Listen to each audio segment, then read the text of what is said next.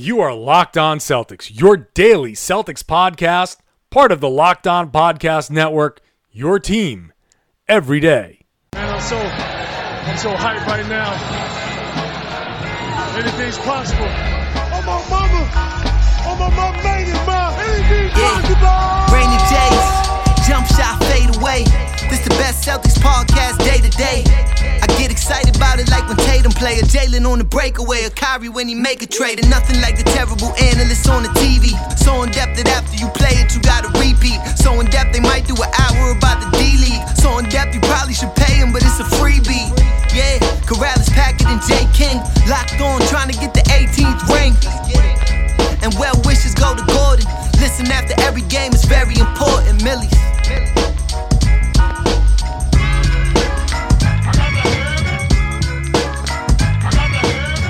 Hello, everyone, and welcome back to the Locked On Celtics podcast with the Rain and Jays. Today it's me, your boy, Jay King, joined by special guest Tom Westerholm from Mass Live, who has done a fantastic job with my old job. We talk about a bunch of stuff from Marcus Morris's tweet about Tristan Thompson, which was hilarious, to the fit of the Celtics starting five, how good their offense could be, the one potential flaw that could keep them from being as good as they are, the one thing that would have to go right for them to reach their potential, and a lot of Jaylen Brown and Jason Tatum talk, which everybody always loves. For those of you who are new here, we are Locked On Celtics podcast with the Rain and Jays. You can subscribe to us, iTunes, Spotify, wherever else you want, wherever else you get your podcasts. We are the only Monday through Friday Celtics podcast, the greatest Celtics podcast ever, back in the swing of the daily pods now that the season has returned. I would say we have maybe the best Celtics chat in the entire world. That might be stressing things a little bit, stretching the truth a little bit. But I don't know. Before I babble on any further, here is the interview with the great Tom Westerholm. All right, so now I'm with Tom Westerholm of MassLive.com fame. He is taking my old website to new heights, which is cool to watch, cool to see. Thanks for coming on, Tom. Yeah, man, I'm happy to destroy all the great work that you put in on MassLive. He's doing great work. Everybody should go follow him at Tom_NBA. The Robert Williams piece was good. A lot of other pieces really good. Tom is great at his job. Let's start with the entire Celtics season. I'm going to start with by putting you on the spot. If the Celtics season goes wrong, and by wrong you can define wrong however you want, what would it be that took down the Celtics? Ooh, I like that. All right. So I've actually given this some thought because I've kind of wondered, like, what could the worst case scenario for this team be, right? And I think the worst case scenario is, setting aside health, I assume. Like, we're not like, yeah. But besides health, yeah. All right. So, like, I think it's basically like if people don't mesh well, and if the team doesn't play the defense that it played last year, because like they've got a lot of.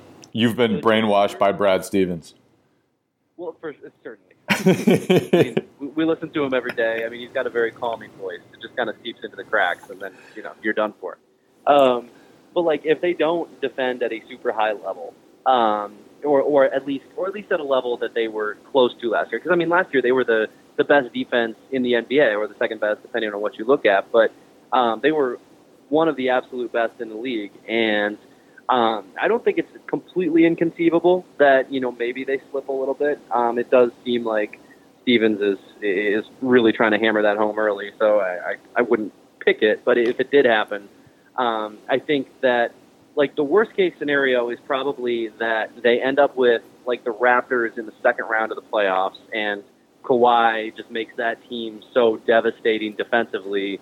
They lose in 6 games and then Kyrie leaves and they've got to try to reshuffle stuff. Like, I think that's probably the absolute worst case. That would be gory. It's like, What's that? That would be gory. Just a gory season. Yeah, and I mean, I think that I mean, I don't think that that's likely. That's not what I think is going to happen. But I think if you're, projecting like, okay, so how could this awesome situation that the Celtics have built go wrong? Maybe something like that. Yeah, that's probably right. The defense thing I think is important, especially because Aaron Baines and Al Horford as a duo were so good last season. I don't think we're going to see them together much. And so I think playing small more often, even though I think that's the best way for the Celtics to play, I do think it's going to put more stress on their rebounding. It's going to put more stress on their defense. And not having Aaron Baines and Al Horford out there together for 15 minutes a game, whatever it was last year, that's going to hurt them. And they're going to have to make up for that in other ways. They're going to have their wings rebound, and they're going to have their offense be a lot better. I think everyone has just kind of assumed, right, that the offense is going to be somewhere close to elite or elite because Gordon Hayward is back and Kyrie Irving is back and all these other guys are getting older. Do you see that this is like an automatic top 5 or top 7 offense, or do they kind of have to put in the work to get there? What's your take on how good this team's offense is going to be? Especially seeing as we haven't seen them at all yet. Right, yeah. Everybody's watched that same Charlotte game like 400 times. It's on YouTube. So a couple of things. First off, you said that Brad Stevens has brainwashed me, but you just went a classic Brad Stevens of saying a phrase and then saying right halfway through it. That's something that he does all the time. I'm also brainwashed. Right? So I think that the offense, I just don't know how you stop it. Yeah. Right? Like, I mean, when you just kind of look around at the spacing that they're going to have, the speed they're going to have, maybe the way you stop it, I was going to say that maybe the way you stop it is, you get a basket on the other end and you don't let them get into transition at all, but then they have like 2 of the best isolation scorers, in the conference, and maybe the best one in the league. So, yeah, I think that it's going to be, I don't know what the number is going to be, in terms of like, are they top 5? Are they top whatever? But I think they're going to be devastating. I just think they're going to be able to score a lot. And, maybe some of it is, maybe some of their struggles come from just, Gordon Hayward getting himself back into not game shape, but, just sort of like the right mindset, and everything. Maybe that costs them a little bit of positioning at the beginning of the season, but how do you stop this team? I truly don't know the answer to that. Yeah, in the first 5 especially, when Horford's at the 5 and Hayward, Tatum, Brown are 2, 3, 4 in whatever order, like there are going to be power forwards and probably some traditional power forwards in starting lineups who are going to be guarding Jaylen Brown. Like have fun with that, guys, and like regular big centers guarding Horford. Like it's going to be so tough to stop the team. And if you try to switch, like every single player can do every single thing, which is so rare to have guys that can shoot, pass, dribble everywhere, all 5. And all 5, I think, have all-star potential. Like I don't think Jaylen Brown making the all-star game is totally out of the question. And maybe this year it's a little early, but like anybody in that 5 could make the all-star team, and I wouldn't be totally shocked.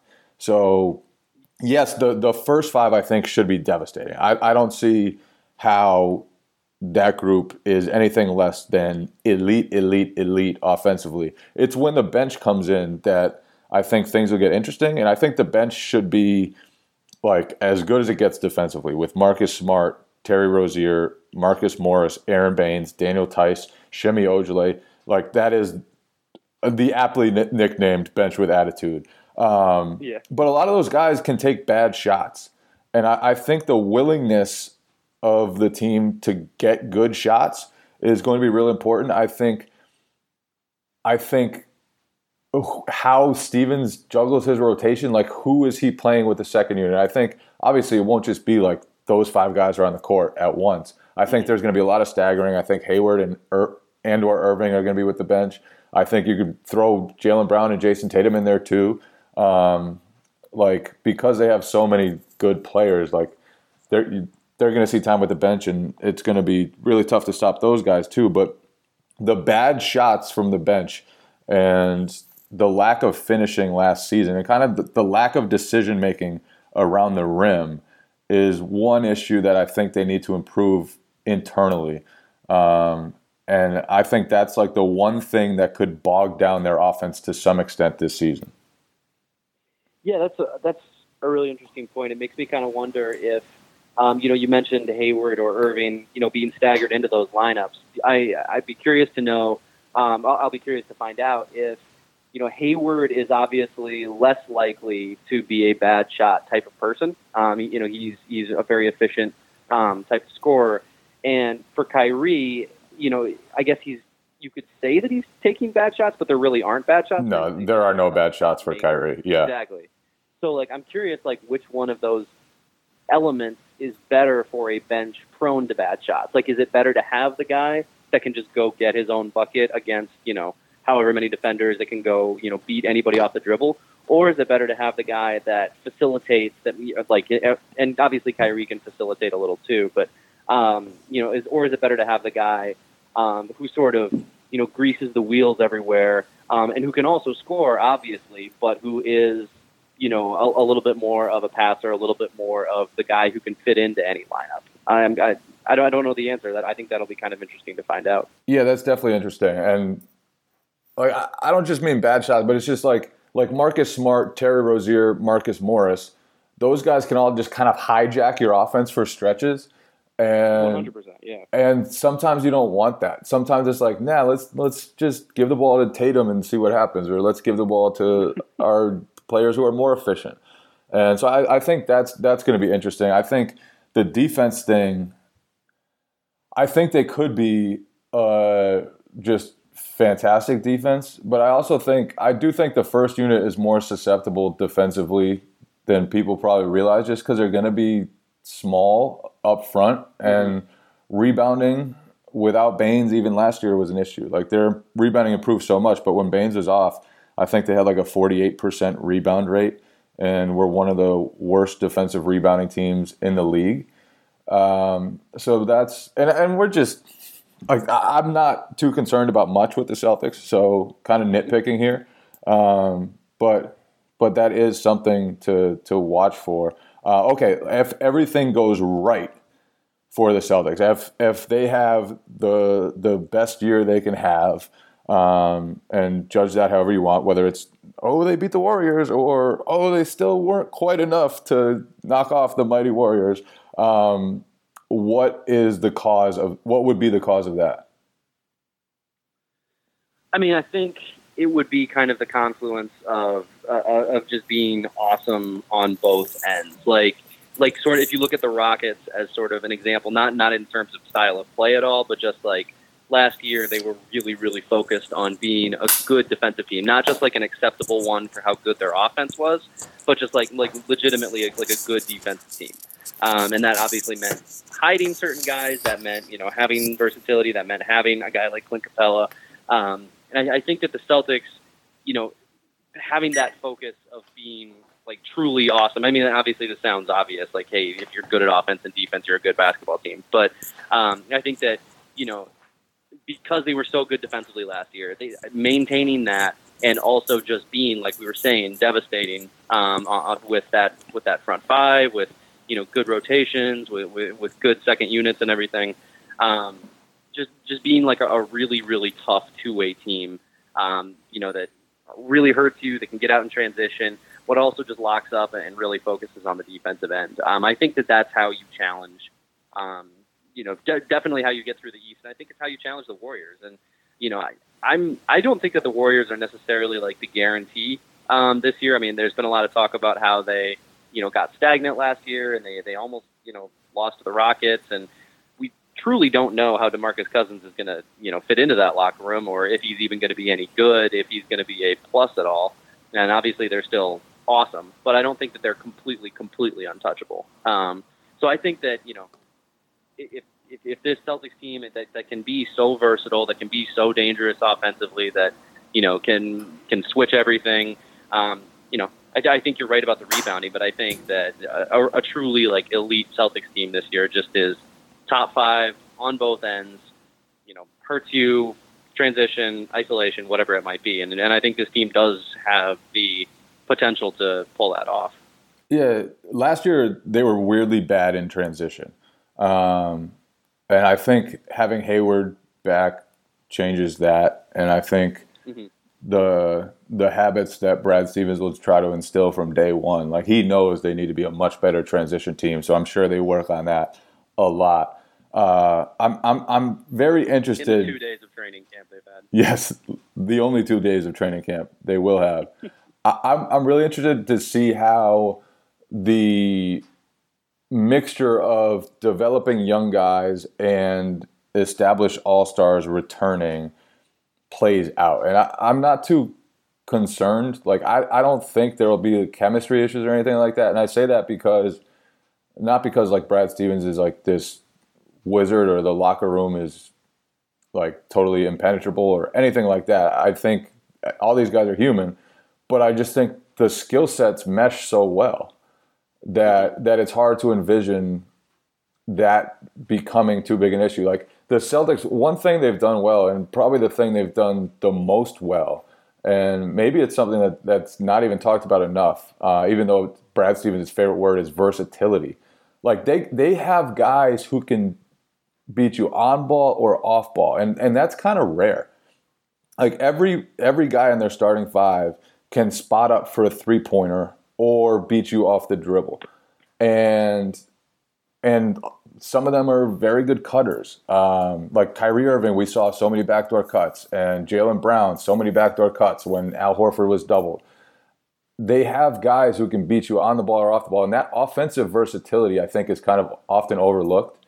And I think it's often the reason why teams with a lot of star power don't mesh. Like Russell Westbrook is not an off-ball player. Carmelo Anthony is not an off-ball player. Those guys didn't have the skill sets to make themselves work, to be positive forces when they didn't have the ball. And I think the Celtics are very different in that sense. But at the same time, it's just like, how big are these roles going to be? Like Jason Tatum, everyone's saying he came in like the man. He came in with that look like he's a killer. He knows he's special now. What is that going to mean for touches for other guys? I still think Kyrie Irving is the automatic closer because he just does so many things well, and he's done it at that level for a long time, and he can make great decisions in crunch time. But I'm interested to see just how the roles form, and I think it'll change night to night, and it'll change matchup to matchup. But I am kind of intrigued to see, like, does Jason Tatum make a leap? Does Jaylen Brown make a leap? What does that mean for Gordon Hayward? Is he going to see his scoring average dip a lot? Is Al Horford, what's he going to do now that everybody else is getting converged on? Does that mean more touches for him, more shots for him, or does that mean he takes a back seat? So there's just a lot of kind of things we don't know yet. And I'm excited to find out about this team. I'm fired up to watch this team play basketball. I think they're going to be so fun to watch. Yeah, 100% agree. I think one of the interesting things with Tatum is like you're saying, everybody says that he's coming in, and he's like, a completely new guy. He's got all this new confidence, and like you, I'm not worried about it at all. But I just think that it's kind of funny to hear, like veteran guys being like, "Oh, this guy's got all this confidence. He's going to be so much better this year." And it's like, okay, that's fantastic. But he also, you don't want him to like go too off the rails and be like, I'm the man, like I'm like, I'm going to be the one who goes out and gets it. I'm the captain now. Right, exactly. You don't want him doing that because Kyrie still is there, and Kyrie, like you said, is still the closer as he should be. And I think the other thing that's going to be really interesting too, I think Jaylen just keeps getting better at things, like and he's only had like 2 off seasons of sort of a sample size here, but. I mean, you just look at the jump that he made from rookie to sophomore, and I think, if he made the same jump this offseason, it would be a little absurd. But just even what he's been working on, he said at Media Day, just, something along the lines of, I'm, curious to see if people are still going to be criticizing me. Just a super properly rated quote. But I think that he's going to be a really interesting guy from that perspective. Just if his handle is better, if he continues to improve a little bit, finishing around the rim, I don't think those things are out of the question. He's shown flashes as a ball handler.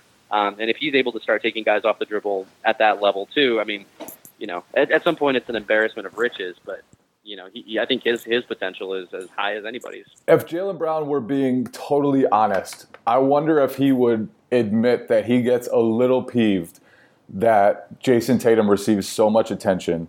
And I wonder that every day. And he doesn't receive hardly enough for what he's already done at 21 years old and for what he could do in the future. Because, I mean, everyone... He's so good. And everyone talked about Tatum's run like, oh, Tatum this, Tatum that. It's like Jaylen Brown was just about as good in the playoffs, and he's 21. Like he's only a year older than Jason Tatum. It would kind of frustrate me, and at the same time, I'd be really happy to be on Jason Tatum's team. But I think if he were being completely honest, I'd be shocked if the human side in him wasn't like, come on, guys, I'm really freaking good and really freaking young too. Like, just show me some more love.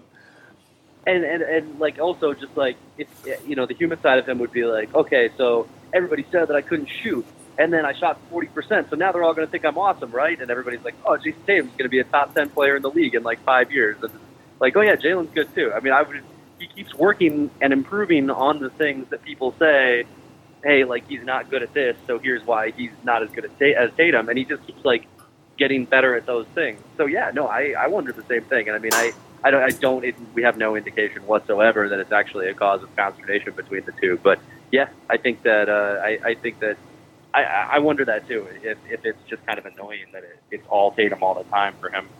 Yeah, and I agree. I think Tatum's going to be better, and I think that because he can do literally everything. Like we talk about Jaylen Brown improving weaknesses. Well, Jason Tatum doesn't really have any. So I think, like, when he talks about what he got better at, he's like, yeah, I just needed to get stronger so I could finish a little better. And then everything else is kind of like, yeah, I just need to realize I'm the man, right? But with Jaylen Brown, there are actual things, skill things like ball handling, and I think his court vision, some of those things need legitimate work. But still, like, his athleticism is ridiculous. He did so many great things. I think that's going to be an interesting dynamic to see evolve over the years. Are those two guys like totally in sync with each other and their development and everything else? I think that they're both like very team oriented and very much in it to win. Like those guys are both winners, but it's just going to be interesting because they're both so good and so talented and so young. And we've seen in a lot of other places, whether it's OKC or like Minnesota, I guess, even though it turned out Wiggins may not have been that talented in the first place. But it's hard when you're that young and playing together with other really talented players. It's hard to kind of stay happy with your development. I guess Kyrie Irving could kind of be the same thing, right? He was playing with LeBron James, and Jason Tatum is not LeBron James. Nobody on the Celtics is LeBron James. But it's like Kyrie wanted out of that shadow so that he could show how good he was and so that he could develop in different ways. So I think it's just going to be an interesting dynamic there. Before I let you go, we have to talk about Marcus Morris's tweet at Tristan Thompson because it was just great. Tristan Thompson, first of all, I don't know whether he was being serious or whether he was kind of like, this will be really funny if I say we're still the Eastern Conference champs and just go at everyone in the East. But he said some interesting things about how the Cavs are still the Eastern Conference champs and Boston, they beat them at their home court in a Game 7 and this and that. And then Marcus Morris came back and tweeted like, ain't shit going through Cleveland no more, or something like that. I don't have the tweet right in front of me, but classic Marcus Morris, classic Mook. He is the absolute best. Yeah. Literally, I feel like every story that we write, if we get quotes, it doesn't matter who it's about or what the topic is. If we get quotes from Marcus Morris, the story gets better automatically. 100%. He will say anything about anything to anyone at any time. and it's amazing. I mean, I like legit halfway through the season last year, I started feeling bad every time he got a technical because we would ask him about it, and he would automatically talk about it, and it was just like we're literally costing him money every time because he complained about getting technicals, and the league would fine him. Yeah, I mean, did you watch the video of Thompson saying that? Yeah, it was hilarious. He looked pretty serious. Yeah, but at the same time, I wouldn't be shocked if he like went back into the locker room and was like, "Haha, guys!" Like, true. Like I just took shots at everyone in the East, even though we know for a fact we're not contenders anymore. Poor Colin Sexton is just like, I'm the replacement, so I'm ready to go. Yeah. Morris, but yeah, I mean, Morris is just, I mean, I swear, like every time he manages to top himself by saying something better every single time, and that was no exception. He's just totally honest, and I don't think he embellishes things. He just says what he thinks is the truth, and sometimes that's like, yeah, the Raptors didn't do shit against LeBron, and other times it's, shit ain't running through Cleveland anymore, Tristan. So, right. Shout out to Mook. Thanks to Mook for making our job so much easier. Oh, man. Every day. It's funny too because like Isaiah Thomas was a great quote because he would say whatever he was thinking. But it was a little bit different. It was a little bit more introspective, and like he would tell you like everything that he was feeling at a certain time. Like you'd be fine with like talking about all that stuff. Whereas like Morris, I don't know. It's a different kind of honesty where it's like no filter. I mean, just sort of like what you imagine the toughest dude in the room is thinking at that time is exactly what Marcus Morris is thinking at that time. Legend. All out legend. All right, we'll end it there because Marcus Morris is a legend and he does say whatever he wants. And this was a great podcast. I appreciate you for coming on, Tom. And look forward to seeing you Sunday, I guess, for... Yeah, man. The next preseason game. So many preseason games so early. So many. It's a wild thing. Yeah, totally wild. But anyway, have a terrific day. I appreciate you, man. All right. Thanks for listening. We appreciate you, people. For those who don't subscribe to us, we are the Locked On Celtics with the Reigning Jays. The only Monday through Friday Celtics podcast, the greatest Celtics podcast ever. Go subscribe to us, iTunes, Spotify, wherever else you get your podcasts. Back in the swing of things, Celtics about to get started with their preseason. A lot of excitement going on. We're excited every day to bring you an episode of the Locked On Celtics podcast, part of the Locked On Podcast Network. Yeah, Jay King and John Corrales.